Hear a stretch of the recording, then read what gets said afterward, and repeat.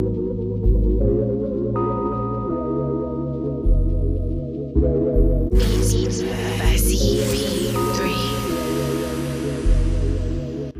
got to have a concept. You have a great concept. You guys are doing it, man, and it's an honor for me to just be, a small rock, man, in your mountain. I'm gonna pop a top in your honor. Mr. Doc Walker blessed us with his presence and knowledge. We want to welcome in our next special guest, Haley Skarupa. She's a three-time world champion in women's ice hockey and most recently won Olympic gold with Team USA. The Cap Stadium Series is definitely my favorite, obviously.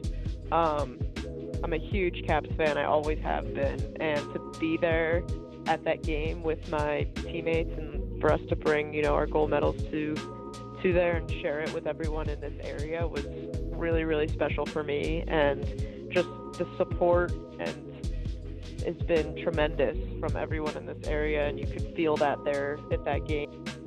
Welcome to Sports on the Hill podcast. Hashtag DC Sports Without the Politics with Carol and Robbie on True Radio Network.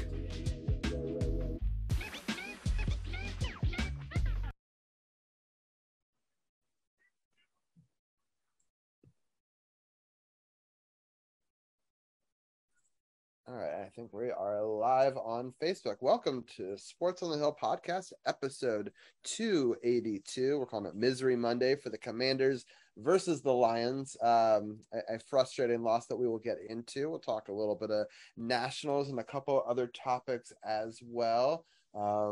Just want to make sure. Yeah, we are live on Facebook. We are also live on Twitch as well. And throughout the night, I'll be sharing to a couple of extra groups. We'll get people's comments in live if they have any questions for the team. Let's bring in the team right now. We'll start off with DC's People Champ. How you doing today, Champ? Live and direct from the People Studios in Alexandria, Virginia. And just like this cigar is falling apart on me now, the Commanders' defense fell apart yesterday, and we will talk about it. Yeah, for sure. It's that was a rough game. It's hard to start as bad as they did, and it just kept on unraveling for them. And then the moments I thought they were going to pull it back, and then got worse, and then it got pretty bad, and then they finally played a game of it. But at that point, it was a little bit too late. But we'll get into all of that. But the next guest we're going to bring in is Dujanay Bland. How you doing tonight, Dujanay? Doing great, man. Doing great. Unfortunately, it's not a win, and I'm not surprised. Yeah, we could kind of see it coming, right? I mean, that we were not picked to win this game. I did a pick'em show on Thursday to celebrate 400 followers here on Twitch, which I appreciated a lot of people for tuning in on. And we had a really fun, almost 5-hour show between my show and Davey's Eating a Sandwich. And it was a lot of fun. We tried to pick all the games. We did not do very well this week. It was a tough week in the NFL for pick'em. I think anybody did well if they got close to 500. But I did not pick us this week, right? And so I guess I got that one right. But at the same time, you could kind of see this happening. Detroit has now put 3 games in a row up with 35 points or more, I believe, which is the first time they've done that, and I want to say over 50 years. So yeah, it's been a long time. So they're not a bad team, right? No. And they should not be overlooked. And there's a reason they were favored in this game. A lot of people kind of scoffed at that a couple of days before, and they're like, oh, Washington's coming off a good victory over the Jags, which, by the way, they vindicated a little bit what we said last week, where we said the Jags are a pretty good team. Everyone's like, oh, no, you beat a really bad team, and that's not indicative of how you're going to play the next week. I think the Lions are better than us, but I think we're better than Jacksonville, and I think Jacksonville is a really good team. So, I mean, those all can still be true. But that was interesting to see their domination in that series. But we can get into some of the other games as well. But Dujan, I want you to start just breaking down your overall thoughts on this game from yesterday, and I'm going to share the podcast to a couple of different groups to try to get some comments in there, and then we'll get Champ's thoughts, initial thoughts. You give your opening takeaways and things like that, and then we can break down more by position group or however we want to break it down after that. Watching the first half of the game, when you're looking at what was transpiring, so it was very clear the offensive line was struggling, right? They were struggling to block, and especially in pass rush. I thought they would do some things to get Antonio Gibson out of his space. They did not do that. You get backed up. Against your end zone, and you decide to do a 5-step drop. That's where I'm looking at Scott Turner and saying your offensive line hasn't done a good job up to this point. You got to do something to get the ball out quickly, play it smart, play it safe. Don't put Carson Wentz in a position where he's going to possibly get sacked or lose the football for a safety. And it happened. I don't like the fact if you're going to play bad for a quarter, fine. I know some are making excuses of, well, they made adjustments in the second half. Well, that's not soon enough. You were clearly getting beat to the point of attack, and it looked like you really weren't prepared for what was about to transpire. Like you figured you were going to run the same thing you ran last week, as if Detroit doesn't watch any film. That can't happen. And he needed to make adjustments a lot sooner. I know a lot of people are trying to blame Carson Wentz, and I think you guys are just reaching, man.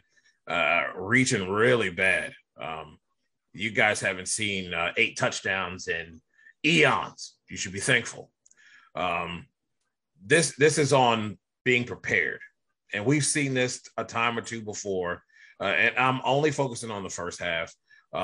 We've seen this a time or two before. And if that adjustment gets made a little bit early, maybe it's a game a little bit early as well. Now, we can sit here and talk about the defense allowing 7 of 15 on third down. They allowed at least 1 of 2 fourth down conversions, 21 first downs. I mean, how many explosive plays? But you likely are in this game a little bit closer and a little bit sooner if you make that adjustment early. But it just seemed like, in typical Scott Turner fashion, beat your head against the wall to do the same things over and over and over again that were not working and that was not helping your offensive line, as if something was going to change. Yeah, I totally agree. I think I don't understand why we didn't see some slants and misdirections earlier in the 3-step drops, not 5. I don't know what they were thinking. It wasn't working. The run game wasn't working. They had to try more things to the outside. They had to try some slants. They needed to try some bubble screens, mix it up a little bit, maybe, RPO action. I don't know. The run game wasn't working, and so you couldn't play action off of it. Right. So they have to throw that all out and pretty much start with something else in the second quarter. And what's crazy is they had this great goal line stand where they could have really cut it down, and instead they give up that safety and it ultimately unravels for them. But if they're able to get some running yardage, get out of the end zone a little bit, I don't know. I think that was a pivotal moment, because if they can march down that field and even get a field goal or something to feel good about themselves, and they didn't allow any points on the other way, instead the safety, then you kick it off, then they've got the short field and it avalanches, right? So, it's important to get the run game going, and it wasn't working in the conventional sense at first, but then you got to be creative with it and get it going in some way possible, because they were just pass rushing us at a point, and we just couldn't make the adjustments until we did later on, where we added some of the slants and some of the things that we were talking about, and we made a game of it. But then the defense didn't step up when they needed to, unfortunately. But Champ, I want to get some of your thoughts on the first half, and then we'll get in that second half. Right. One of Dugenet's colleagues at Sports Journey, Lake Lewis, who's a fantastic guy, I got to meet him a few times because he's local to the area, put a very, very on-point post on Instagram earlier today, and it read as this. When Ron Rivera was hired, he said that his defense would play fast downhill and wouldn't allow offenses to dictate them. Well, Jack Del Rio's defense has been dictated to every week for the past 2 seasons. It's too much talent on D for these results. If that ain't the truest statement I ever read online in my life, I mean, it's nothing but facts. You have all the talent in the world on that side of the ball with Jonathan Allen. You'll get Young back in a couple of games. You have all this talent in the world, but yet we're getting the results that we're getting. And I spoke highly of the defense last week. I said, hey, they were able to get off the field. They were able to, give the offense the chance to go out there and do what they needed to do. They had high praise for me last week. This week, they went completely backwards. They went absolutely backwards. The secondary was absolutely lost. There were too many times where receivers got more wide open than in a peewee football game. I mean, I probably could have made some 30, 40-yard catch and runs in that defensive setup. And I'm 235 pounds and slow. And I probably would have gotten 20, 30, 40-yard bursts out of that. It's really sad as a fan to have 1 week see the defense do one thing and then the next week go the opposite direction and see the results that we get. And the defensive effort definitely put a lot of pressure on the offense to do what they needed to do. And as DJ so eloquently put it earlier, the offensive line was the problem on that side, because how can Carson Wentz step back and do anything if he's got blue jerseys all in his face and in his grill within like 2 seconds? You can't really do nothing. So this was just not a very good game. Detroit shows that they are a very good team. I got to walk back my statement about Jared Goff. I thought he was going to go out there and stink the bed. He actually played very well. And as we talked about in our group chat earlier, Dugenais said it best. It's not on Wentz. Carson Wentz went out there and threw for over 300 yards again and spread the ball around. But it's just when your defense is not doing what they're supposed to do, how's the offense going to do anything? Yeah. I want to apologize to the Twitch feed. There was a background. I was picking up some computer audio, and there was an ad going on, and there was another thing playing. So thank you, Andy, for letting us know. I appreciate it. I'll make a quick correction. That was Washington was 7 of 15. The Lions were 4 of 13 on third down, but it doesn't matter when you don't have to get the third down because of the big plays that they were receiving on first and second down. Yeah, it's true. But thank you, Andy, for letting us know. Luckily, we actually do the audio recording on Zoom, so I don't think it actually picked that up for the audio podcast. But I appreciate Andy for letting me know, and we got it fixed for later. And people that don't know, Andy Primordial Sounds, who's in chat right now, will be joining us for the second hour. We're going to be doing some art together, doing some emote design. So people are on the Facebook live feed that's just going to be for the first hour, and they want to click into that. The link is in the description, and they can watch me do some art on the Twitch feed, which has actually been pretty popular lately. So I look forward to expanding and doing other things on Twitch other than just sports talk, which is kind of fun to do. Anyway, back to what it is, but thank you, Andy, for letting us know. That's why we have people in chat. Moderators are helpful for that. And I want to give a quick little scoring update before we get back into it. We actually have 2 Monday Night Football games going on right now. In the third quarter, with 10:18 left, this game is happening in Buffalo. The score was, they just put it away. It was 24, was it 7? Yes, 24-7. Thank you. Yeah, there it is, 24-7. They took away the ticker right as I was going to it. I was like, that's super helpful. Anyway, and the other game, it's 14-0 the Eagles, but Minnesota is right on the goal line route, 1st and goal and a touchdown. So Minnesota has now made it a little bit closer in that one. Was that a passing touchdown? It was a passing touchdown. Thank you, Kirk. Yeah. Thank you, Kirk. Come on, Dalvin should have got that. I have him on fantasy team. Yeah. Irv Smith Jr. with the 2-yard touchdown reception. It was a very simple, play fake and then a bootleg out to the right, and there was no one within 5 yards of him. A walk-in 2-yard touchdown for them. Vikings scoring plays 75 yards in 5 minutes and 13 seconds. So ESPN on ABC is happening there. So I've never seen that. Oh, that extra point almost didn't go in. So it's weird to have two broadcasts by the same network at the same time. They're doing live look-ins in each of them. It's just really rare in the NFL. Usually it's competing networks. So anyway, we got both those games live on in the man cave. If anybody wanted to see what that looked like, you can see I got OBS up. We got the upper one's got one game and the other one's got the other game. So making sure we got all of it. Thank you, Andy. Yeah, it's good to see you as well. I look forward to our art stream in a little bit. All right, let's get back into the second half where I thought that they actually played really well. And if they could have just gotten off the field on a couple of plays, they'd set themselves up for success. I think it was too big of a hole to ask them to climb out of that. But if they had played that way the whole game, we probably would have won the game. Dujane, what are your some thoughts on the second half? It really is a tale of two halves, right? This offense really got going. I think this is where Washington fans need to be happy about. In years past, you fold up the tent, put the chairs in the back of the car and head on out of here because it was over. For them to fight back in this game after being down 22-0, they had all of 20 yards or so coming into the late of the first half on offense. Maybe had one first down or so. To come back out in the second half and do what they were able to do was pretty impressive. What I like to see more is the defense to play. The biggest problem is with the defense is the front four is trying to get pressure, but your secondary is getting shook worse than a spades table at a black family reunion. Mm-hmm.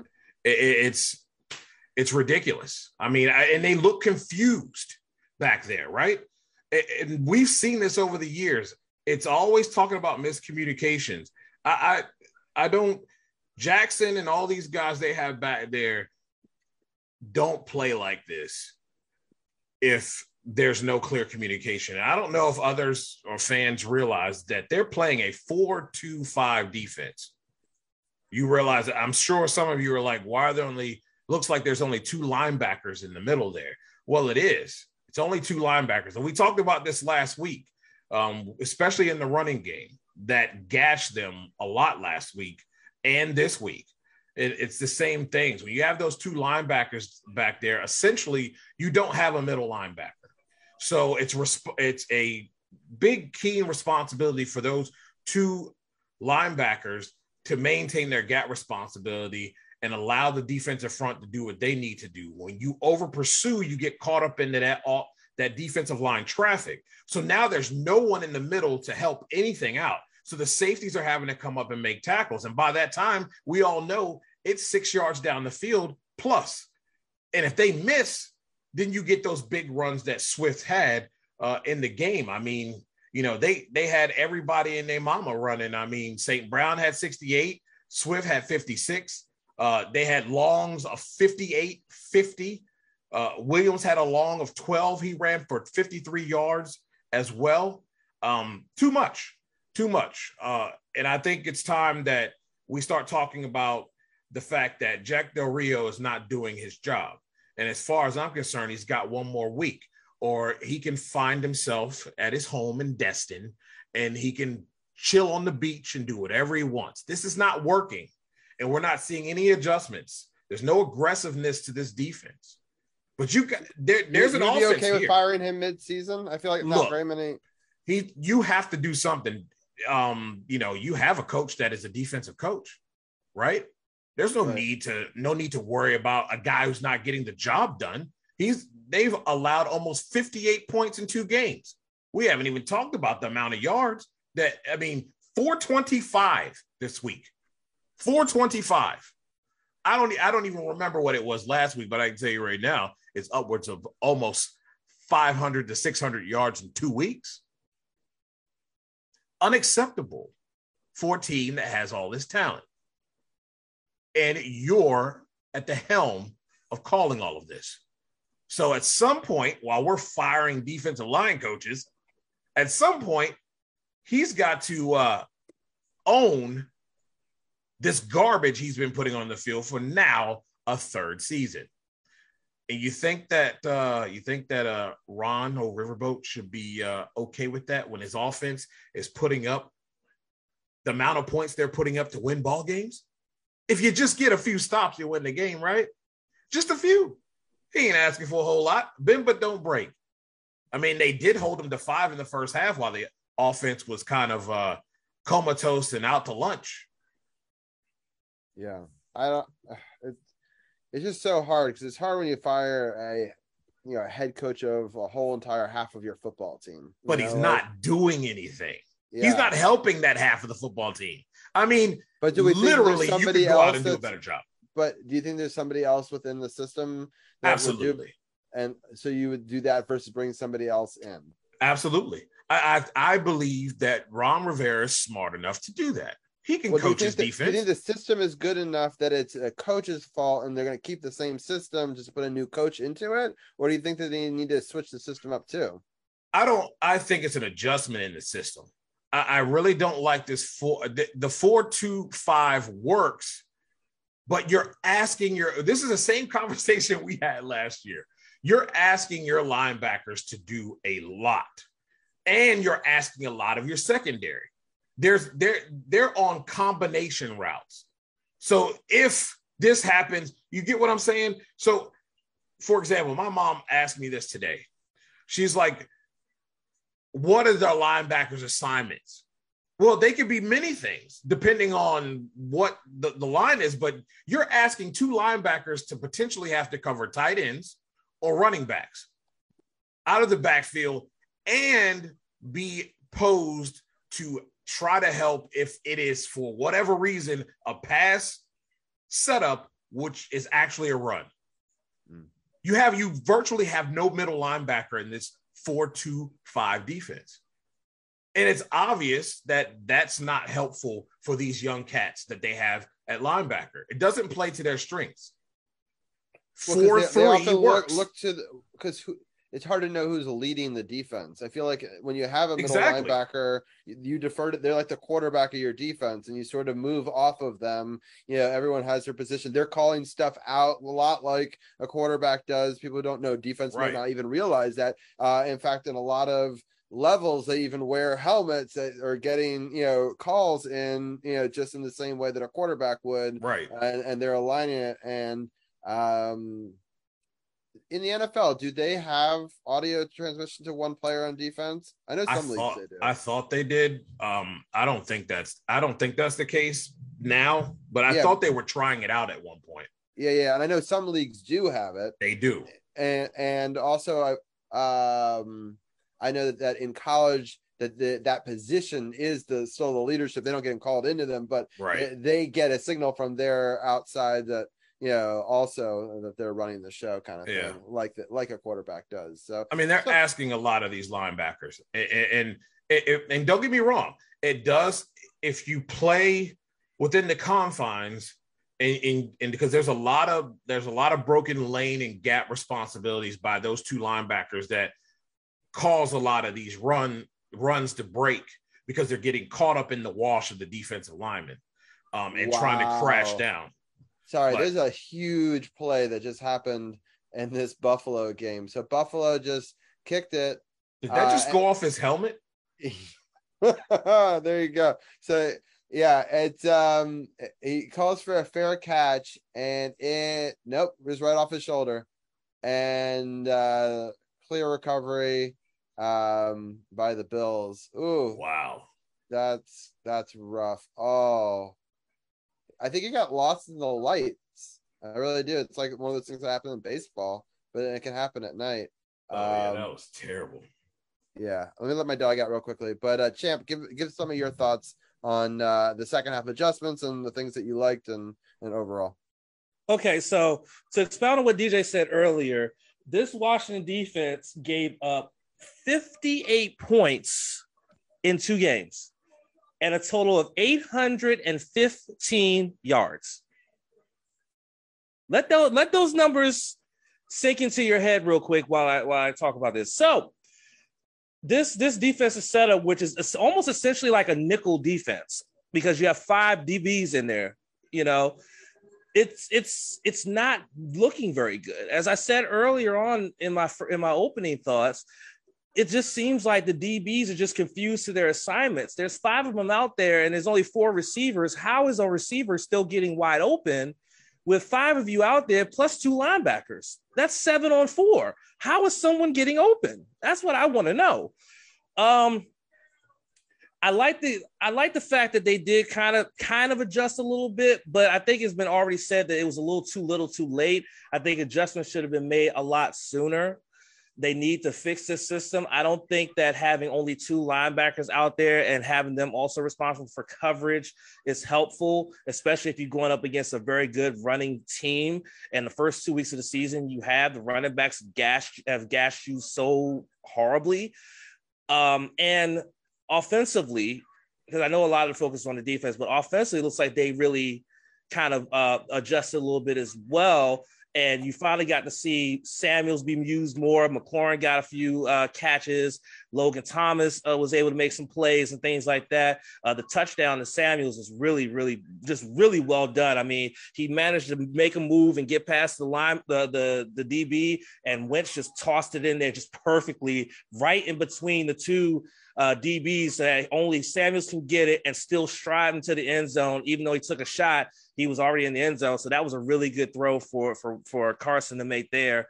And I think just overall, it just wasn't a great effort on, the offense the first half. The second half was a much better effort, but defensively, they just weren't really in sync the entire game. Now, it wasn't just a tale of 2 halves where the first half they were struggling and in the second half they got better. It was all 4 quarters, something was wrong. And I think I got to echo DJ's sentiment here. If Jack Del Rio can't get it together, especially against a division foe as Philly, I think he's got to go. He's got to go. I think he's got to go. So that's all I got to say about that. If he doesn't get it fixed and we lose to our divisional opponent and give up 20 or more points again, a change has to be made, and it has to be made now. And this ain't an overreaction. We got 2 years of this stuff, man. 2 years. And it rests on you now, especially now that the offense is playing very well. Rivera can't be too happy about that. And if there's no adjustments made to put, again, I'm tired of coaches pigeonholing their personnel to do what they want to do. You have to play to the strength of your players, and he's not doing that. He hasn't been doing that in the past 2 years. So how long are you going to wait till you're out of the playoff hunt and below 500 again? And then Ron Rivera's got to take all of that. At some point, somebody's got to pay. They already paid for the defensive line supposedly not doing so well. Lack of agreement on strategy there. Gone. This guy hasn't done nothing for 2 years. And here you are coming into your 3rd game with all these yards they've racked up in 2 games. You ain't really stopped anybody. And your defense looks confused. And the offense is improving because there was all this talk that their offense wasn't giving them enough, and they were showing up. They got more than enough. Early on in the tenure between these, the defense was showing up, the offense was not, right? We'll agree to that. But now the offense is showing up, so we need the defense to also show up. And maybe it doesn't have to show up to the level it was before, but at least half of it in between. Halfway would have gotten us a win. It wasn't that. But we got a lot of people tuning in on Facebook. I really appreciate it. Eric was saying Rookie Davis trying to learn Mike on the fly last season isn't the best plan for a defensive organization. Brian Bingham said when they get Carl back, they can move Forrest to what Landon Collins was last year. That could help. Yeah, I do believe they're missing Carl a lot back there. They are missing him. I will agree with that. Yeah, and coaches have the nerve to single him out. And then also Eric was saying no reason to delay dumping Del Rio, can't get worse, and no positive trend of improvement. So there you go. So by the way, to back up what you're saying about the offense has combined to have 786 yards of total offense in the first 2 games. How long has it been since we've seen that?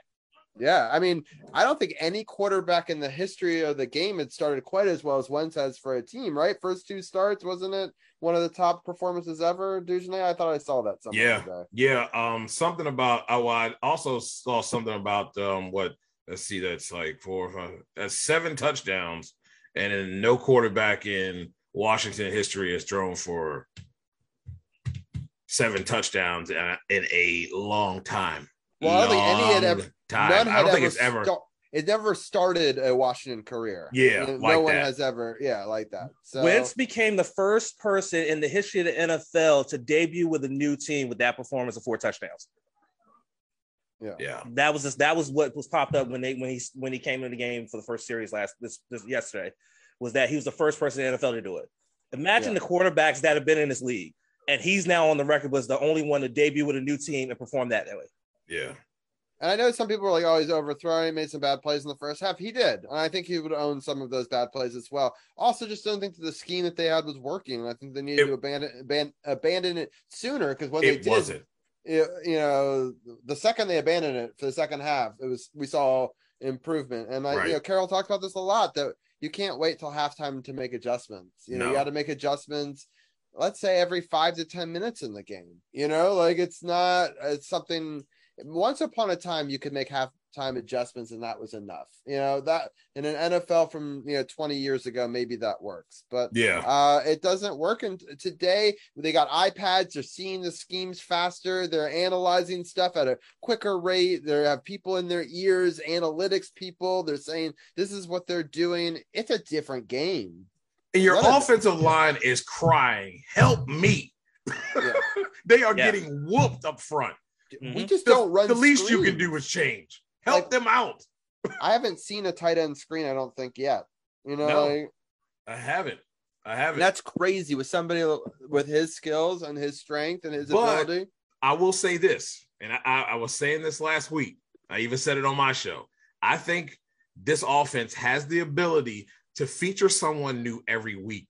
It's a pick your poison type of thing if everyone's healthy. I mean, the way that Carson's spreading the ball around, if they're using Gibson in space like he's comfortable with to manufacture some of those runs, get McKissick in there, and then when you get Robinson back and you get that guy who will be your guy who is a true running back, and you can filter all that in, they don't have to go with the same thing you did last week, this week. They can go any way they want. You got the young kid and Jahan just playing his butt off. You got Terry, you got Samuel, who looks like a human joystick out there. I mean, there's just so many things they can do. And there was no reason to be pigeonholed in what they were doing in the first half and allowing it to get to 22-0 out of hand. Like, it was no reason for that. 8 different people caught a pass from Carson Wentz yesterday. Yeah. I think something similar in week 1. Yes, he was spreading it around. Yeah, so that's great. I mean, and so these are all things trending in the right direction. Anybody that wants to say, oh, it's the same team that we've seen before, blah, blah, blah, it's not. I think our defense does need to improve. I think that those can be true. But this offense is a team that none of us have seen in a while, and it's going to take them a couple of weeks to get going, right? I mean, we've seen tremendous success right off the bat, but at the same time, there's still room to grow, right? The chemistry can still build. There's, as long as they can stay healthy, this could really build into a really great offense, and the defense just needs to come along for the ride a little bit more. And it sucks because the offense was surging yesterday, and I could see the comeback. We got it within 1 touchdown, and the comeback was on. I still question going for 2 so early. It shouldn't have happened, bro. It shouldn't have happened. I don't care what analytics you talk about. Like, at some point, you got to use the old brain here. You got to think a little bit. That was dumb. That was about as dumb as that stupid flea flicker in the first half when you could barely move the ball down the field as well. That was trash. I think that took the whole momentum they had built, and you just cut the sails up and throw them in the ocean. Yeah, I agree. Chip, what are your thoughts? Yeah, no, that 2-point conversion attempt that early, I get you're down a lot and you're trying to really close the gap, but that's a situation where you got to rely on Sly to go out there, make an extra point, and save that 2-point conversion attempt for when you really need it. That was too early, and that even made a bigger hole even bigger than what it needed to be, especially, even though, yes, your offense was moving very well, but I think that was a situation as a fan. As soon as I saw him go for 2, I said, "Oh, it's too early. You're making a mistake," and then you miss it, and now you're really screwed at this point. That one attempt is one of the big differences between them winning this game and losing this game. Had they wait and they let Sly go out there, kick the extra point, they would have been down 7. They'd have been down 7. Yeah, they'd have been down 7. But so here's the other thing with that is it screwed up his head. And so later he missed the extra point because now he's like, oh, they don't believe in me. They didn't go to me the last time. And like, it's all a rhythm thing, right? There's momentum. Right. So not going to the kicker in an obvious kicking situation makes them have self-doubt. Maybe they didn't go to me the last time because they thought I'd missed this. That little bit of a doubt right before he goes into that kick, the extra point that you need him to make then. And now you're down 2 extra points. Yeah, it was not a good decision.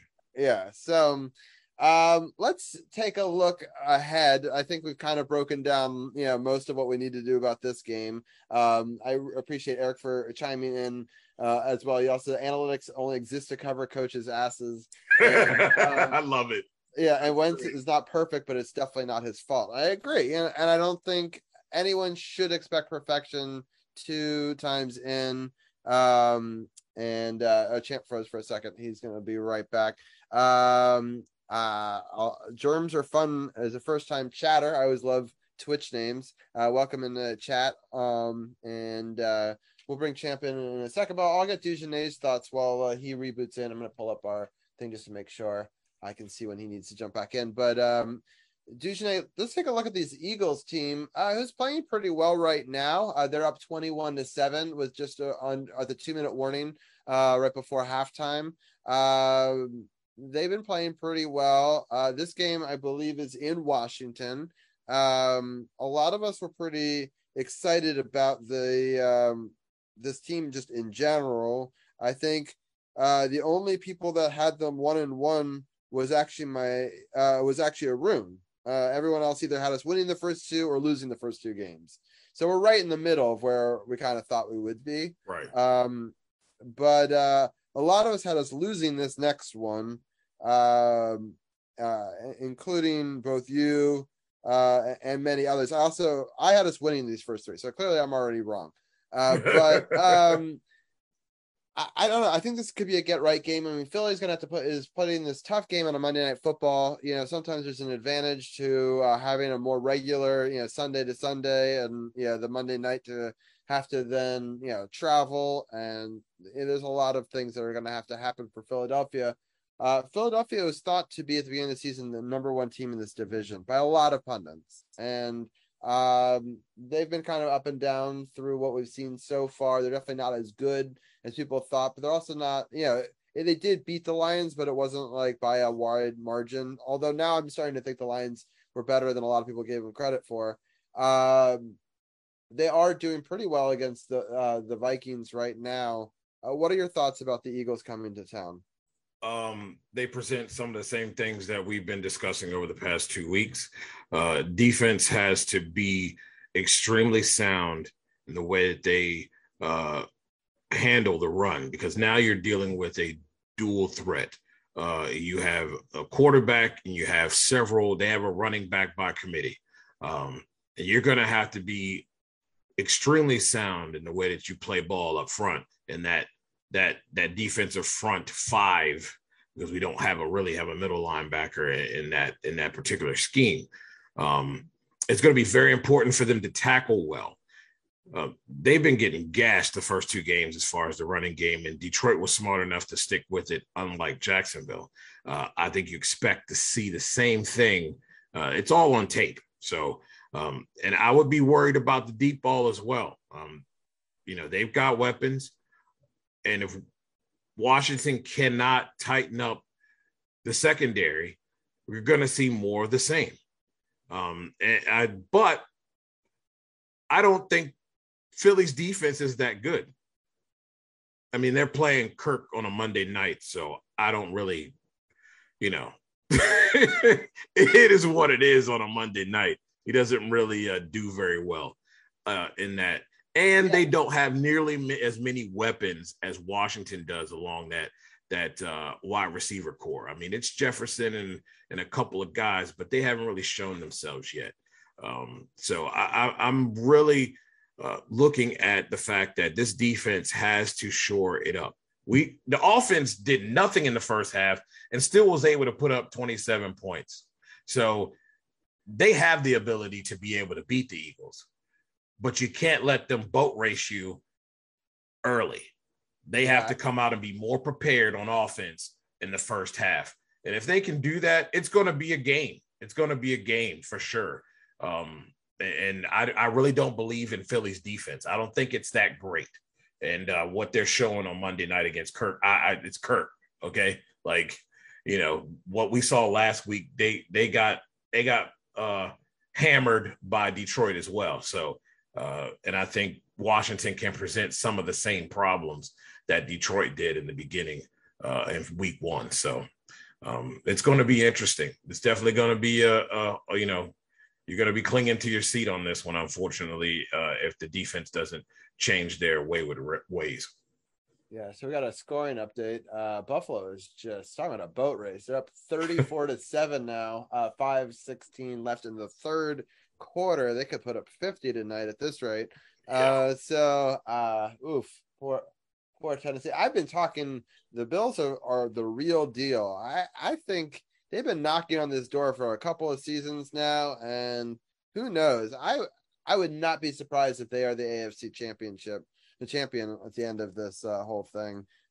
They're my odds-on early-on favorites, I think, to win the AFC at this point. They just seem to be able to take care of business. They did very well in their opener, against the defending, champion, and so that bodes well for them. I don't think they're going to win every game this year, but at the same time, I think they could do a lot of damage, and so. That's great. Oh, we just got a raid on Twitch. Thank you, CT Music. Appreciate the raid. That's awesome. CT, I was actually lurking in your stream earlier, so I appreciate the raid. It looked like you're having a good time in your new stream room, and I appreciate that a lot. And Champ, I see that Champ is back. How's the laptop doing? Are you gonna? You can let us know in Twitch chat if you want to join us again, either on that or on your phone for the end of the segment, or Dujanay and I can just rock and roll and finish up this segment. But either way, we're fine. And CT, he says it's loading up right now. Perfect. CT asks, how are we doing? We're doing great. It's been a fun stream so far. I mean, it's always tough to talk a little bit about a loss, but I think that it's been a good discussion about how we can improve as a team. We're not the media doom and gloom. We're also not sucking up to the Washington football team and saying that they did incredible with no errors last week. They definitely should own up some of these mistakes, and I think that there is clear ways to fix it, and it's going to be a tough matchup against the Eagles. And next week on Monday Night Football, they're promoting it right now, Cowboys at Giants. It's going to be a really interesting matchup. Giants are going to win. You think so? Yeah. Yes. I think the Giants are a little bit better than they showed. They are somewhere in between this week and last week. And I don't think what we saw from the Cowboys against I don't think I think that's real. And here's why. We think that the Cincinnati Bengals are better than they are. I really do. And I have to admit that I'm one of them too. With all the changes they made, it just doesn't seem to be gelling. I don't think they're as good as they appear or we think they are. And they have some work to do. For sure. It was a tough pick'em week. I know we're all in the same pick'em league together, but got murdered. I did a whole entire show on it for Thursday for an hour, and I was like, let's pick them and see how we do. Which is obviously the best way to jinx yourself, for sure. I used to do a third hour of Sports on the Hill podcast in the first couple of seasons where I believe you were even in some of them, where I just brought in like 8 people and we just had a free for all. And we used to have a good old time picking games, different guests, different weeks at Sith for some of them. We've got all sorts of different people coming through that over the years. I miss doing that segment. My family was out of town, so I thought, hey, if there's ever a week to do the segment, let's, on a Thursday on a special to celebrate 400 followers, let's do it. And we had a great time picking. We just didn't do very well in in our results of what we did. Just a lot of surprises. I mean, the Ravens started off so well in that game, and I didn't have Tua coming away with 6 touchdowns. I don't know how many people had that. But I think Lamar Jackson for those 62 points, the 62 fantasy points. Thank you. Oh, man. 43-yard interception return for a touchdown. They've already put up 40, Dujanay. My 50 number is looking real good right now, buddy. Now. They're at 41 now, 41-7 with 3:39 left in the third quarter. So 9 points to 50. We can have 50 watch on our show. Cause I just think that's a fun number to hit. It's not easy, and not easy at all. Yeah, they might hit it. A lot of over and unders are put at 50, no less one team going for 50. Exactly. So, but anyway, so we'll keep an eye on that a little bit. But yeah, I mean, the Cincinnati game, I was surprised that Dallas won that one. I didn't have Cincinnati's having a bit of a hangover after the Super Bowl loss last year, which happens to teams for sure. But I was surprised by that. There was just a lot of like late comebacks that I thought were interesting. But the NFL is always exciting. Lots of good games, up and down, every week. But let's get your final thoughts on that Eagles game coming up, and then I'll let you give a little bit of a shout out for your podcast as well. We still have, I think Champ's still coming back to at least say goodbye. But if not, we'll give him a shout out after yours as well. But let people know what's happening on your shows or whatever you are writing for this week as well, and let our listeners know. Well, I'll tell you what, we looked at these stats, and I'll give you some stats going away. They allowed 8 yards per carry against the Lions. It was 6.8 the week before. It's not looking good if you're having a team like the Eagles who has running backs and a running quarterback. Gonna have to tighten that up. That average ain't gonna look very good. Probably worse than the league at this point coming into this game. So that stuff's got to be shored up. As I stand by the loss, I think it's going to be a loss. Likely it'll be a close one. It's just one of those things, early season divisional game against a team that I think it's pretty good. I'm not sure if I'm ready to, I still say that they're number one right now in the division. And that's not by much. I don't see them winning this game. How do you stack up the division right now over the top 4 if you're taking a look at it? Oh man, I honestly, right now, if you're going to go, I'd go Philly. I would go Washington over Dallas, but it's hard because Dallas's defense is really good. I don't think what they put up offensively last week is really their true identity. I think I give Kellen Moore some credit. He made some adjustments from last week. Why he couldn't do that with a starting quarterback in week 1, I have no idea, but it's a dumpster fire and both of them are trash. So whatever. But I guess I'd have to go with Dallas at number 2. Washington's 3 and the Giants are still 4 for me. I can't trust Daniel Jones. Sorry. But you think number 4 is going to beat number 2 next week? Definitely, because I think I really do believe that what we saw is an anomaly. I don't trust the Bengals. I think the Giants are a lot more scrappy and have a little bit more fight. They just have a not so good quarterback in Daniel Jones, but they do have an angry Saquon Barkley. And I think that makes the difference because I don't see Dallas being able to move the ball that well in this game coming up. So, and I believe they go to New York. Yes, I believe it is. Yeah, so I that's the only reason why. If it was in Dallas, I'd probably give it to him, but I think it's going to be a close one, and I think the Giants will edge them out. I see that Champ is back, so I'm going to get his thoughts on this game, and then I also have a bunch of comments on the Facebook feed that I'll get to as well. But Champ, what are your thoughts on playing Philly this upcoming week? Right. So that was the first time since I've gotten this laptop that it did all of that. So that's a shock. So I'm going to have to look into that. But this Eagles game, I picked this one as a loss. And this is even before seeing what the Eagles have done these first two games. Like Jalen Hurts is like something different when it comes to a running quarterback.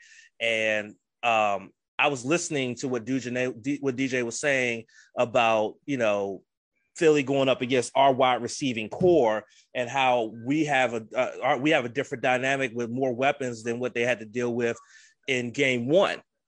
So I think that offensively, they just need to go, and as mentioned before, they need to do a lot more short drops, quick passes, get the running game going, so that way you can set up the play action pass and really keep their defense off balance. But the key is that 4-2-5 defense, that makeshift nickel defense has to adjust to having to deal with a mobile quarterback. No doubt about it. Like it's just bottom line, common sense. Those four guys up front have to get home and get to Hurts early and often. Make him have to think about what can happen if he holds onto the ball longer than he needs to. And if they can't get home, then he's going to have time to be able to either look through his progressions or just take off and run. And your linebackers are going back in coverage. They're going to probably give up 5 to 7 yards to the quarterback each time. And that's the yards you don't want to give up, because you don't want to find yourself in second and short off the break, because then it's going to be harder to try to get off the field if you got him in second and short instead of second and long or second and medium. So bottom line is, it's all on the defense. They have to step up. This performance they had this week has to be erased, short memory, adjust, and put in a plan that has to make Jalen Hurts sweat. Because if Jalen Hurts can sit back there and make throws or get out of the pocket or get out and run, they're going to be in trouble. I still feel like they're going to lose. I did pick them to lose this game. I did.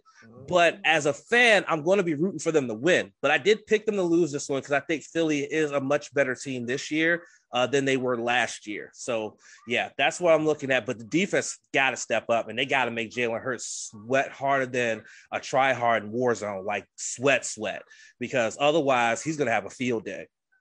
Yeah, so the only people that picked us for a win in this game was myself, CP3, and Leslie. So the three biggest homers of the whole entire thing. So that should just tell you everyone else had it as well. So I mean, which is funny because I'm a homer too, but I picked them to lose. Yeah, there are definitely other homers in this list, but I would say the biggest, Leslie and I used to have season tickets together, and CP3 had us going 11-6 on this season. So, that should tell you, and Leslie had 10-7. So both of them had pretty high, although Dugenais, I have to give you credit. You picked us to get 10 wins this year, which, do you still think even if we lose this game to Philly that we could get to 10? Yeah, because I think there's going to be a game that I picked as a loss that they're going to be able to win. And some of them, especially the division ones, it was really hard to make that decision because it could go either way. And I just looked at it as some of the early season growing pains, and they would get it together late in the season and make a run. But I think they're going to steal some of those that I have as losses. They'll steal a few of those, but I think they can win 10 games. I really do, especially with this offense. If the defense can just be half of what they were, and make some plays consistently.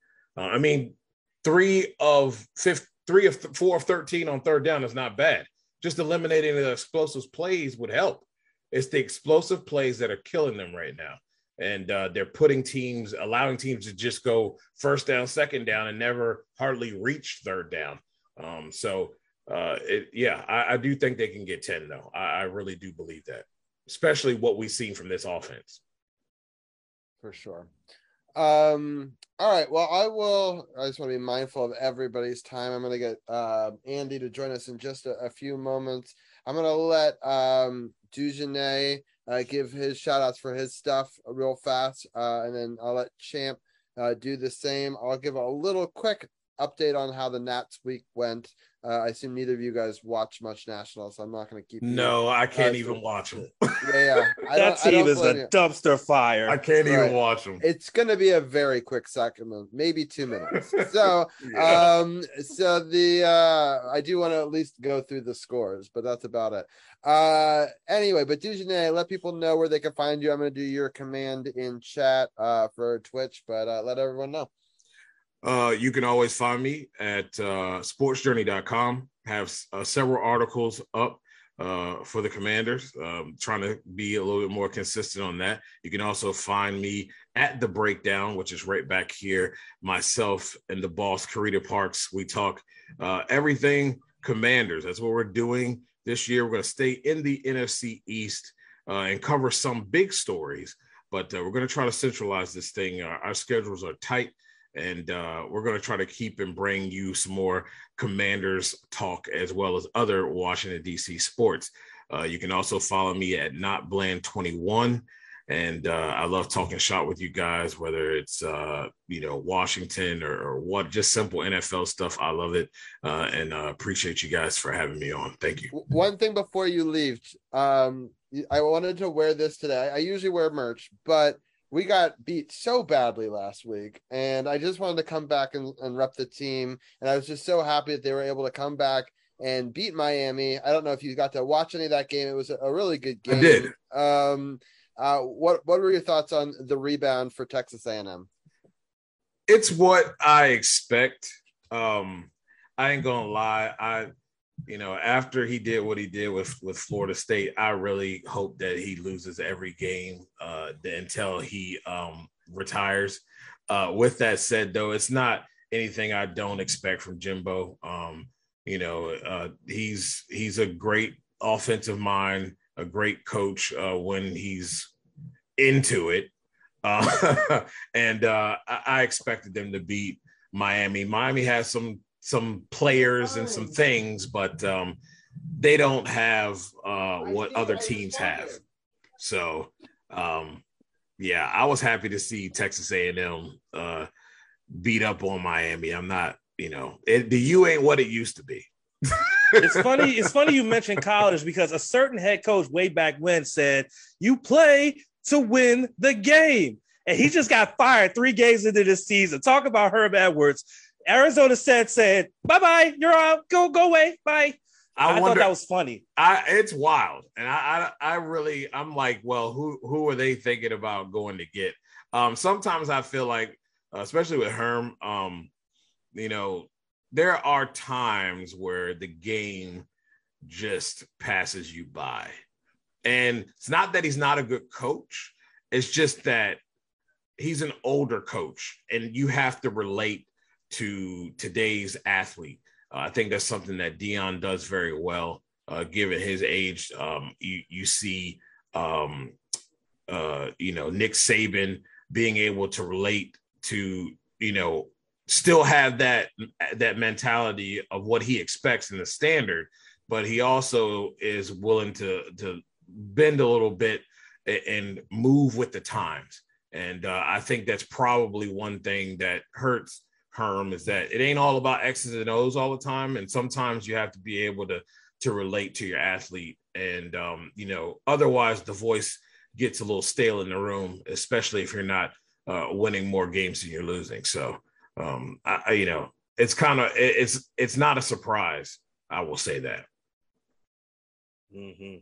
Sounds good. Well, thank you so much, Dugenais, for your time. As always, I look forward to all season long being able to break some of these games down, and hopefully more wins than losses. But I'm sure we'll have a bunch of both throughout the season. Yeah. Thank you, man. I appreciate it. Yeah, of course. We'll have you on next week. And definitely everyone check out Dugenais. Links are in the chat on Twitch, but you can also go sportsothp.com and click our podcast partners, and you can click the button on there, and you can check out all of our different podcast partners, whether it be Champ, or the Power Play Point podcast. So you got the breakdown upon further review with Brian Brennan. Also, if you click on Team Sports OTHP, it's got all of the social links there, so you can definitely check out all of Dujanay's different links to all the breakdown, the sports media, the Twitter, the Facebook, the Instagram. We also have all of Champ's links from the No Spots podcast, twitch.tv/True No Spots Pod. Also, Facebook, Twitter, YouTube, and his show's Twitter also are all on the Team Sports OTHP link. But Champ, let people know what's happening on the No Spots podcast this week. Well, first off, I'm watching Raw right now, and they're in San Jose, and George Kittle made an appearance on camera. He's at the game, so he's having a good couple of days after San Fran got the win, despite losing Trey Lance to a season-ending injury.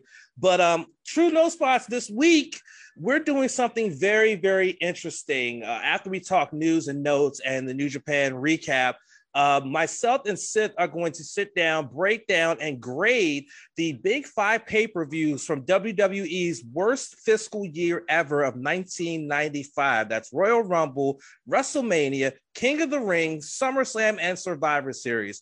I've already watched one of them, and I'm already regretting this decision. But we're in it to win it. So we'll be talking about that on Saturday. So you can check us out at twitch.tv/True No Spots Pod. Audio goes up the very next day on all our audio platforms, and you can check out the podcast partners button on sportsothp.com. It should be a very interesting discussion this Saturday, so join us. Sounds good. I appreciate it. As always, I'm going to just cut out the audio for the end of the Facebook stream and our podcast, and then we'll continue on live on Twitch. People who don't know, I also do emoji design. For those who don't know Twitch lingo, it's called emotes on there, but it's like an emoji. It's like a graphic that you see, but it's custom to a channel. And so we'll do an emote design. I think we're making some animated ones, maybe some static ones, maybe some other designs with our friend Andy, Primordial Sound. So find out more on twitch.tv/RobbieG_SportsOTHP. And also the link is in the description of the Facebook. And so we'll be continuing to chat over there. But thank you everyone for tuning in. Oh, I was going to go over the scores real fast. Oh, hi, Andy, by the way. Yes. Sorry, real quickly, the scores in the Nationals, for anybody that's still interested in baseball, they had a rough week, losing in the Battle of the Beltway. The 2 games they played against Baltimore, both were in Washington. They lost the first one 3-4. The second one they lost 2-6. Not putting up a whole lot of runs. Baltimore is in that wild card hunt, and then they played Miami. All 3 of those games were also in Washington. They won the first 2, 5-4 and 5-3, but lost the third one. They only put up 1 run. They allowed 3. They're right now in a live game at Atlanta. It is currently in the top of the 9th inning. Washington is down 5-2 right now, so that looks like it's going to be a loss. They're going to play at Atlanta tomorrow at 7:20, on Wednesday at 12:20, on Friday they're at Miami at 6:40, Saturday at Miami at 6:10, and Sunday it's a matinee 1:40 game at Miami. And then next week, Monday versus Atlanta again. It's a 7:05 start. This time it will be at home in Washington, so that we will talk about that game maybe a little bit next week as well. So that's your quick Nats update. But thank you everyone for tuning in to episode 282 of Sports on the Hill podcast. Again, join us on Twitch if they want to continue on for art streams. That'll be the end of our Facebook live stream. But thank you everybody for tuning in. I really appreciate everyone's comments and stuff. I hopefully they will share it around if they enjoyed it tonight. We'll talk to you guys next week for 283, where we'll be recapping the Eagles game and then previewing the next week's game as well. So I hope you guys all have a great night, and thank you everyone for tuning in on Facebook, and we'll continue on Twitch in just a moment. Thank you everyone for joining us for episode 282 of Sports on the Hill podcast. It was fun having Dujanay and Champ join me live for this latest episode. I wanted to give a little bit of bonus content to our audio podcast listeners. And so here is CP3's post-game analysis from the loss to the Lions. What's going on, people? CP3 coming to you live from At The Bar Radio. Week 2, unfortunate Commanders lost 36-27. Drops Commanders to 1-1. Detroit is now 1-1. And if you watch my pregame show, you heard me say that if Washington didn't come out and get a fast start against this Detroit team, that it could be a long day and they could be in for an upset. And sometimes I hate being right, but that's exactly what happened. I guess this team thought the game started at around 2:45 instead of 1 o'clock because they didn't show for the first half at all. Scott Turner, his offensive game plan for the whole first half was trash.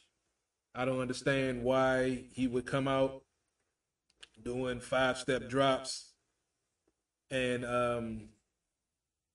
trying to stretch the field off the break, playing into Detroit's strength, which is their front four, and getting pressure along with their, rookie draft pick that had 3 sacks in the first half. But yet and still, you continue to do the same thing through the whole first half and then had to wait till the second half to try to, mix things up.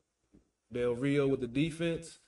I mean, the first half, there were a couple of blown assignments. The miscommunication on the play to St. Brown and across the middle for 49 yards to start out the offense. But I can't say that the defense played that bad when you look at the yardage they gave up. The offense sputtered. You kept putting the defense on the field in the first half for, 30 plays. And, they gave up 22 points.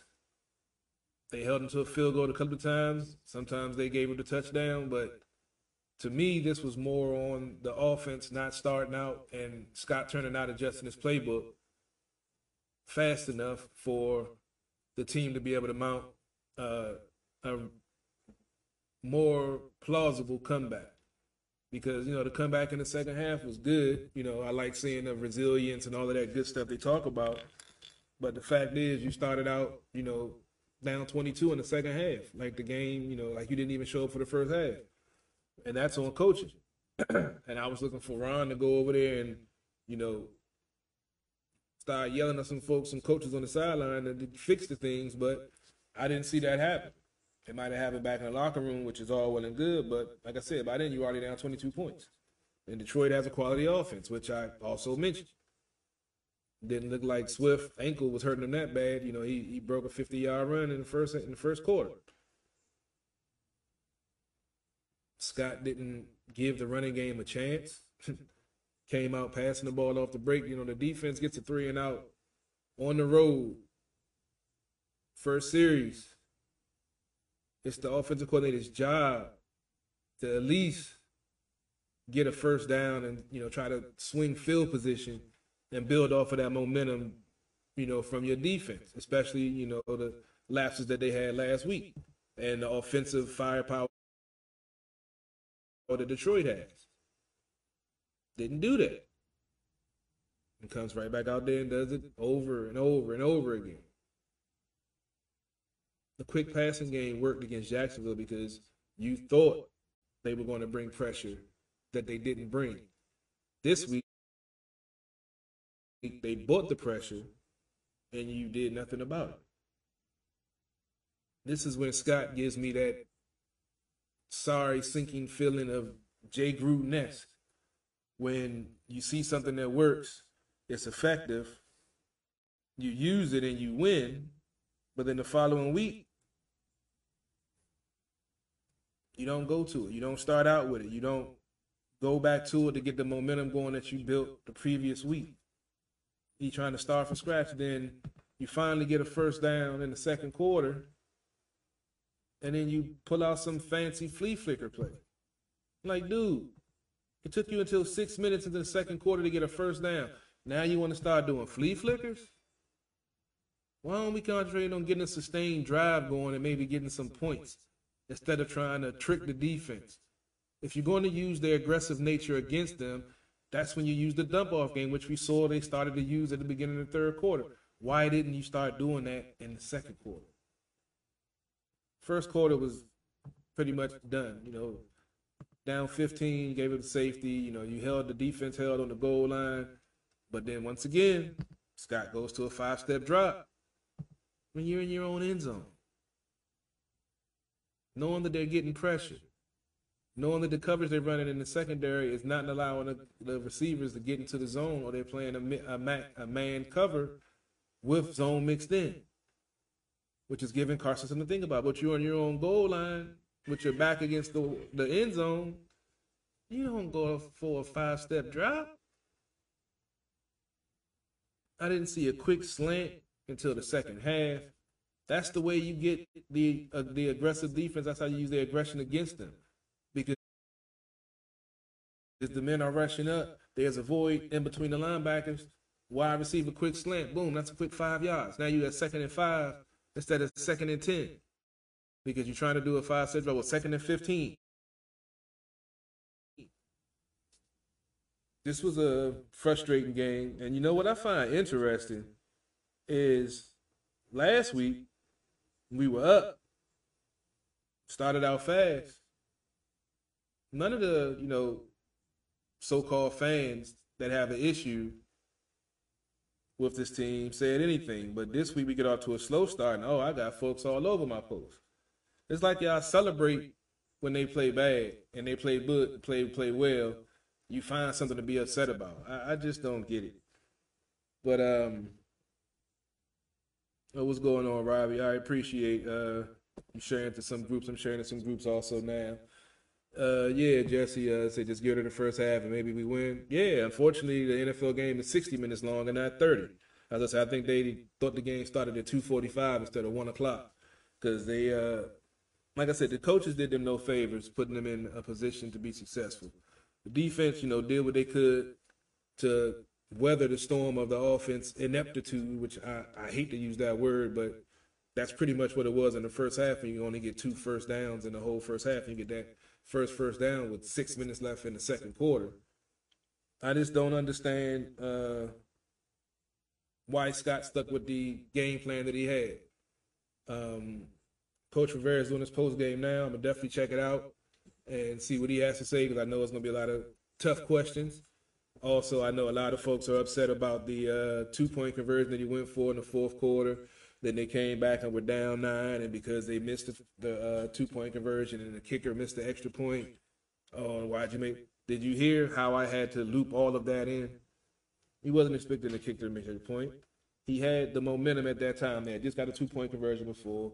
And I feel, now this is not what I know, I feel that he went for the 2-point conversion because he felt like they had momentum and they were trying to capitalize on it. Unfortunately, it backfired.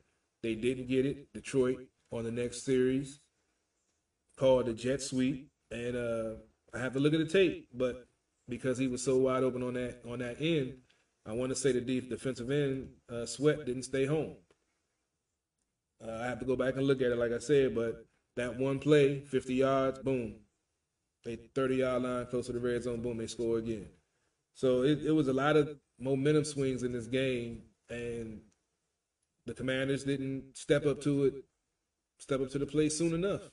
They had to wait till halftime for some reason. I don't get it. What's up, Brian? He said the offensive line was the issue. Yeah, I mean, it was the issue because, like I said, Scott was playing into their hands. If you see the defensive line is running stunts and twists and getting pressure, you don't go to a 5-step drop. You go to a quick passing game, just like he did against Jacksonville. But for some reason, he had it stuck in his head. He wanted to keep on trying to push the ball down the field instead of taking what they gave him and hitting the wheel routes, hitting I didn't see one tight end screen. He loves a tight end screen on. I didn't see one. Last week he started out the game with it.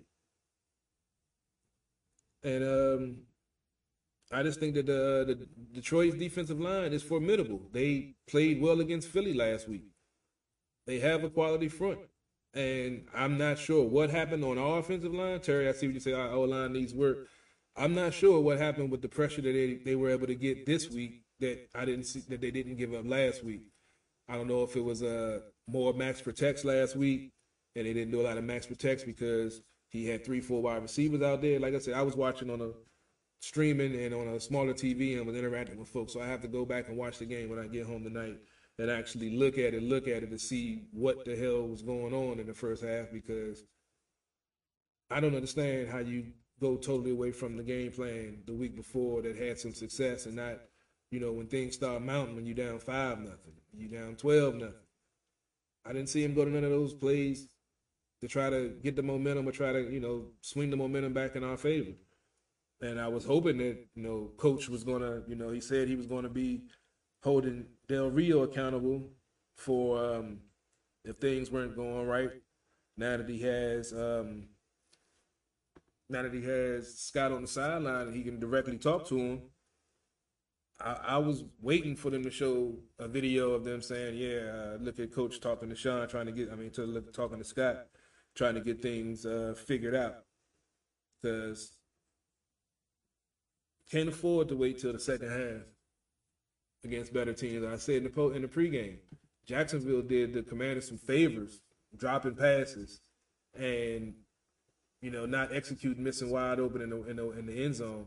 That isn't going to happen every week. So they were blessed and lucky to get the victory last week.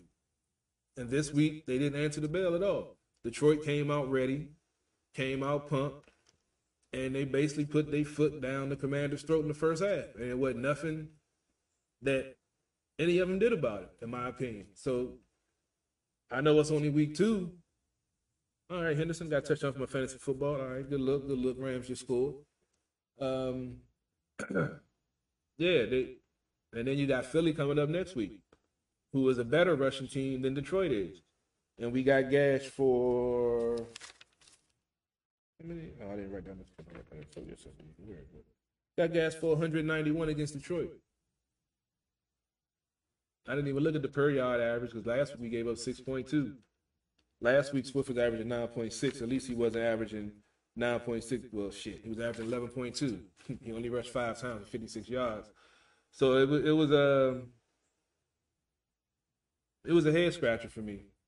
I don't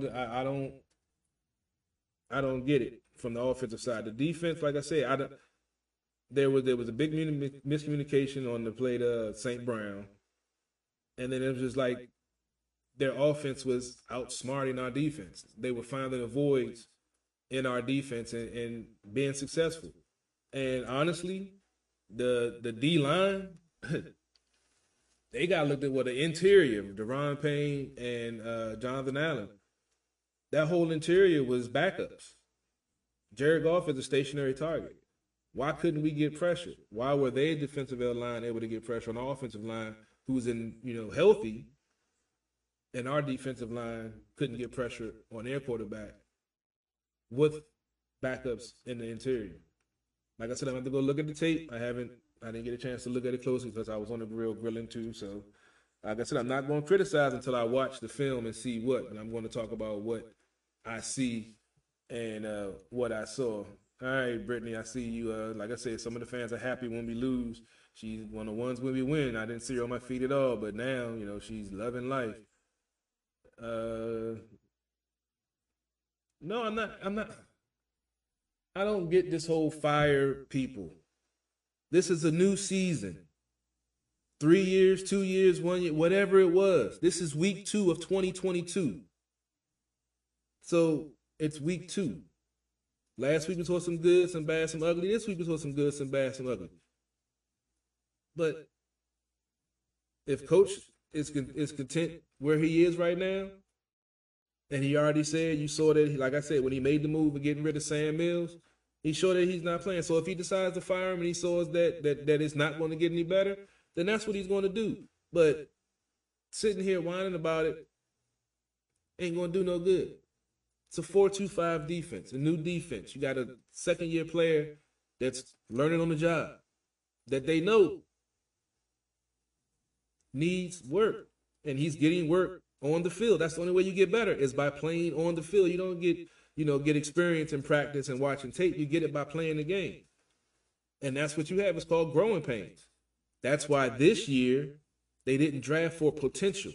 If you look at every draft pick they drafted, they were a 3 or 4 year starter. So now they're drafting for what they know they can do instead of the potential they can do. So now it's all about meshing all of that together. And it's week 2, people. There's hardly any tape on anybody. Nobody knows what to expect. You just saw Miami just came back and beat Baltimore. They was down 22-7. Then come back and beat them by 3. So, I mean, it's week 2. A lot of things are in flux. Firing somebody week 2 makes no sense. And it was a momentum thing. And like I say, it wasn't even on Jack. It was more on Scott and his play calling.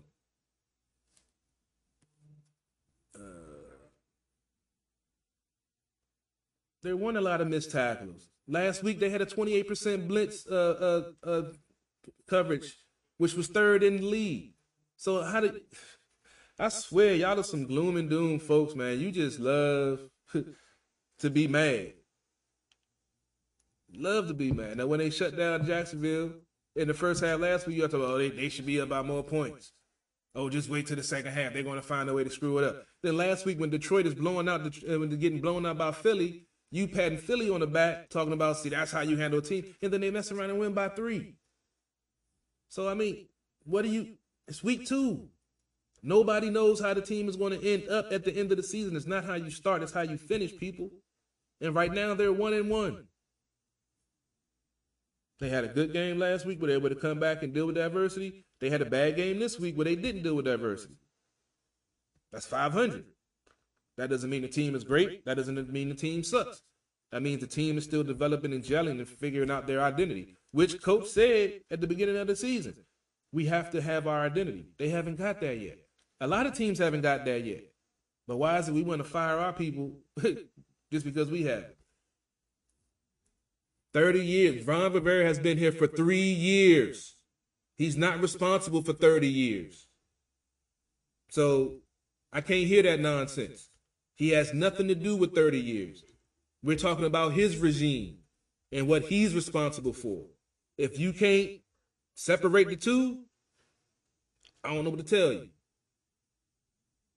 Yeah, Jesse, that jet sweep. Yeah, like I said, I have to look at the tape, but I'm thinking that Sweat didn't stay home on that play because he probably crashed down because of the misdirection. And that's where we talk about gap discipline and staying true to your assignment. Last week, I gave him an A grade for being disciplined. You didn't see Trevor Lawrence break the pocket. I hurt us with his feet. But this week, with a stationary target, I was hoping that would help contain Swift and they would still be able to get pressure up the middle since since Detroit was soft up the middle with backups. But like I said, I got to go back and look. I don't know what Detroit was doing that they were able to contain our interior linemen. I know Allen had the slight groin issue that he said didn't have any adverse effects. Deron Payne flashed a few times, but it was too many times that I didn't hear our front four's name being called, and I didn't see the pocket collapsing. So you can blame that on Del Rio. I don't know. I know y'all are. But like I said, I'm going to go back and look at it tonight when I get home and try to figure out,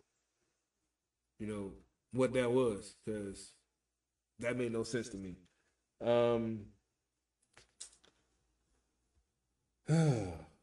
What else? I mean, there was some good, but there's no reason to talk about it. A loss is a loss. There are no moral victories. So, I mean, this one does suck. This one does hurt because I had us. It should have been a win. We should be 2-0 right now, but we're 1-1. Going into our first division game next week against Philly.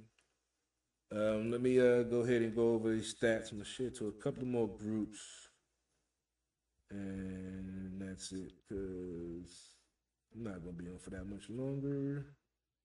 Because we gotta get ready for the At the Bar radio show at 6:00. So tune in for that one also. When I'll probably give my uncut and unadulterated version of what I really want to say.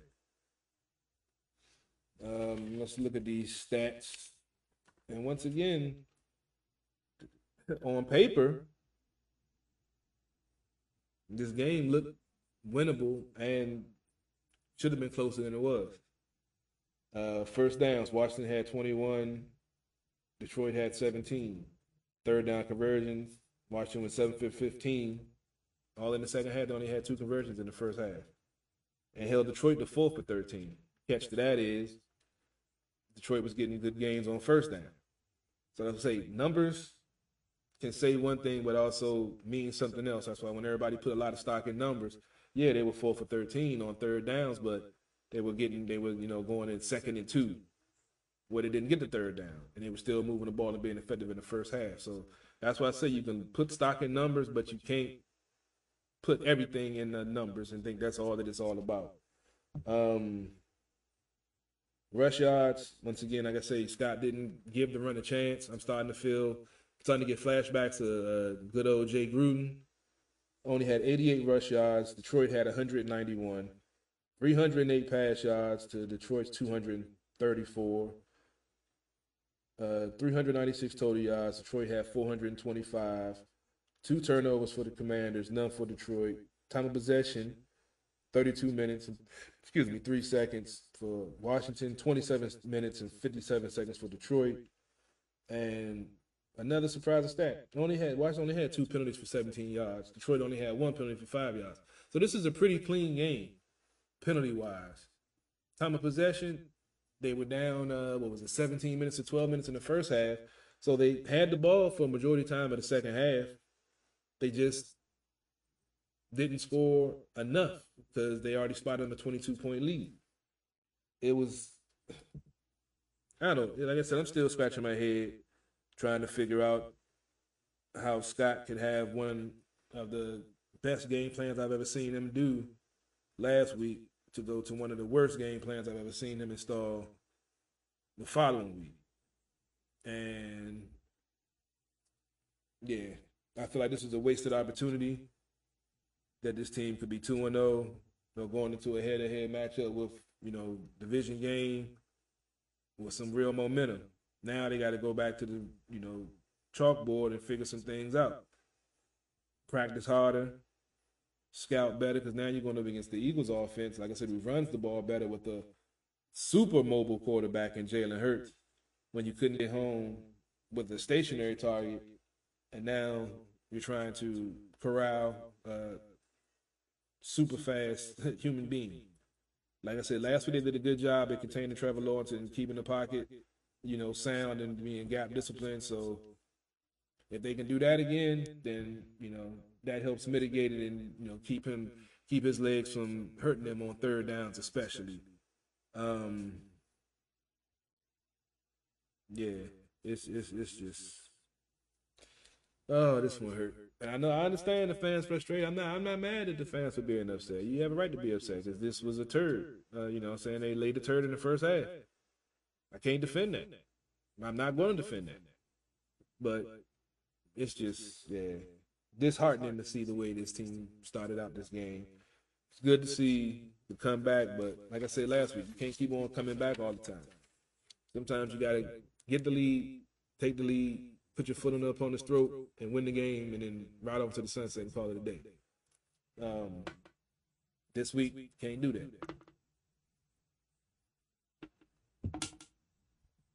that. Individual numbers. Now, I said this going back to the Jay Gruden era.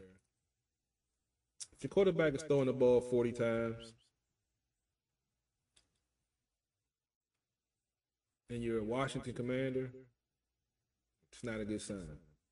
Wentz was 30 for 46, 337, 3 touchdowns, 1 interception, 99.6 quarterback rating. Jared Goff, 20 for 34, 256 yards, 4 touchdowns, no interceptions, 121 quarterback rating. I.e., no pressure on the quarterback.